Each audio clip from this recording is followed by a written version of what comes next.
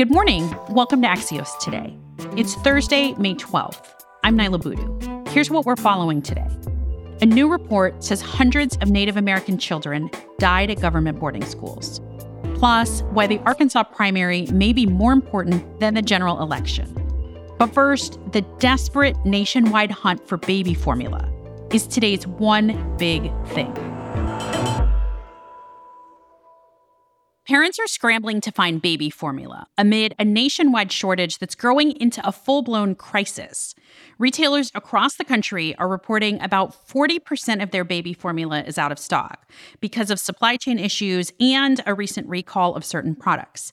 Axios business reporter Nathan Bomey has been reporting on this shortage and joins us now with the latest. Hey, Nathan. Hey, how are you? I mentioned supply chain problems, but a lot of this was made worse by the recall of Abbott nutrition products. Can you catch us up on why baby formula is so hard to find right now?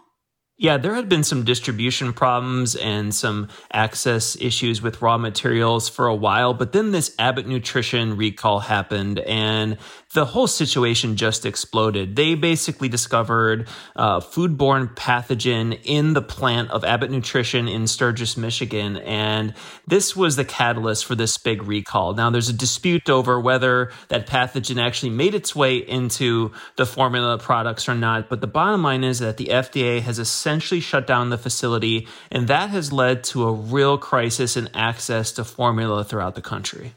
What is the FDA doing now to address the shortage? Because even the White House has gotten involved. Yeah, the FDA says that they're taking proactive steps to try to shore up supplies wherever they can. They're meeting with manufacturers. They're accelerating review processes. They're trying to get foreign imports in to replace it. The problem is that you can't really quickly set up a new production facility for baby formula. It's just not the kind of thing that you can do fast because it's a very sensitively manufactured product. You have to be very careful, all kinds of safety procedures. And so it doesn't look like this is going to improve overnight. So about 3 in 4 parents of young babies rely on infant formula. But are there some families who are especially hit hard by the shortage?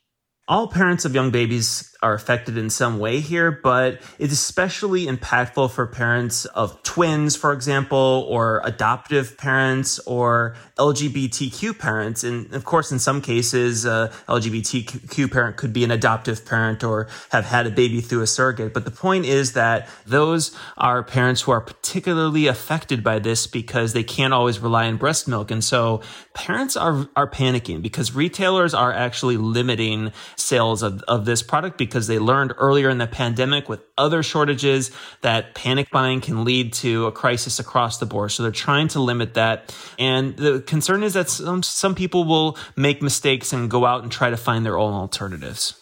Right. So let's just remind everybody what parents should not be doing in the meantime.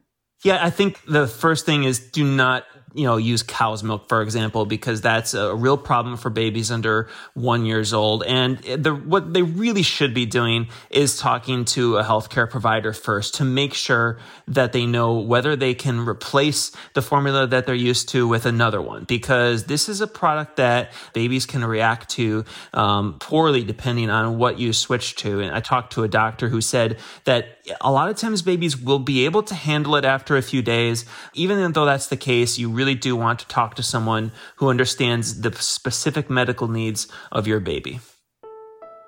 Nathan Bomey is a business reporter with Axios. Thanks, Nathan. Thank you.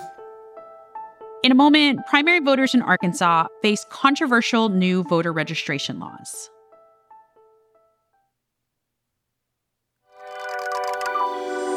Welcome back to Axios Today. I'm Nyla Boodoo. Arkansas began early voting for its May 24th primary this week, with seats up for grabs in the U.S. Senate and House and all the way down the ballot.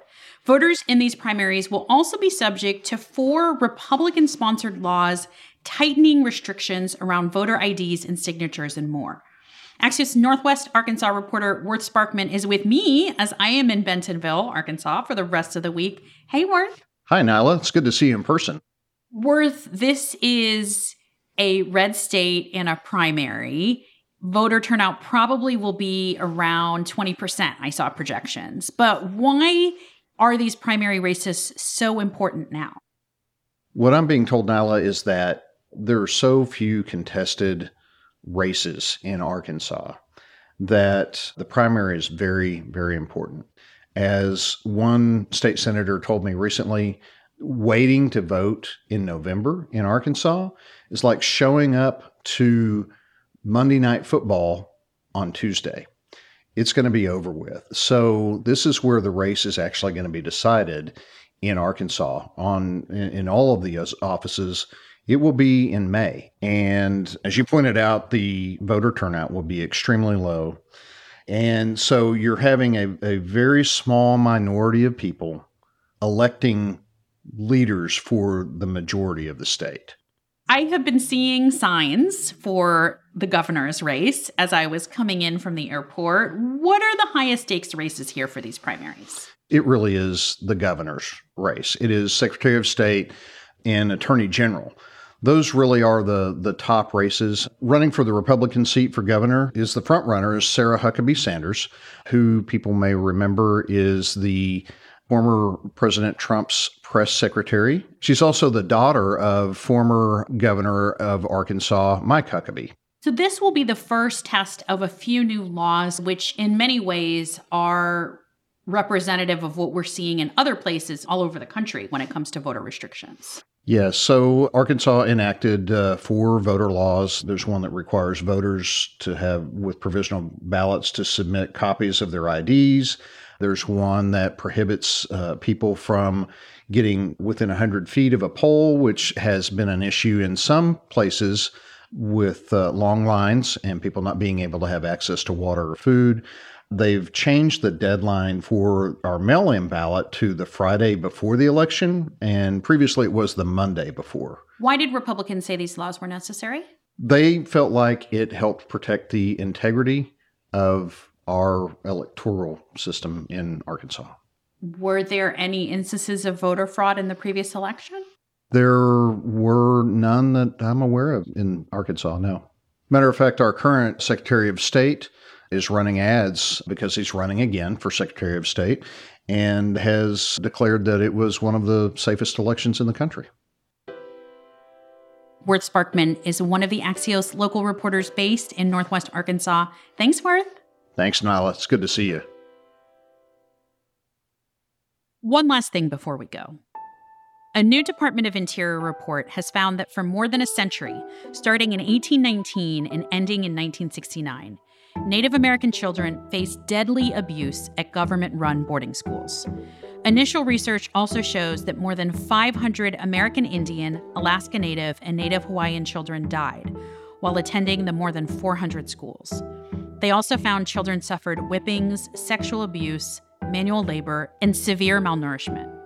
The schools were founded as part of an effort to eradicate indigenous languages and culture. While announcing the findings, Secretary of the Interior Deb Haaland spoke about the lasting effect that this forced assimilation campaign has had on generations of Native Americans. The federal policies that attempted to wipe out Native identity, language, and culture continue to manifest in the pain tribal communities face today, including cycles of violence and abuse, disappearance of indigenous people, premature deaths, poverty and loss of wealth, mental health disorders, and substance abuse. Recognizing the impacts of the federal Indian boarding school system cannot just be a historical reckoning. We must also chart a path forward to deal with these legacy issues. While the investigation continues, Secretary Haaland also announced the launch of a year-long tour across the U.S. to hear stories from survivors of the boarding school system and connect them with resources. That's it for us today.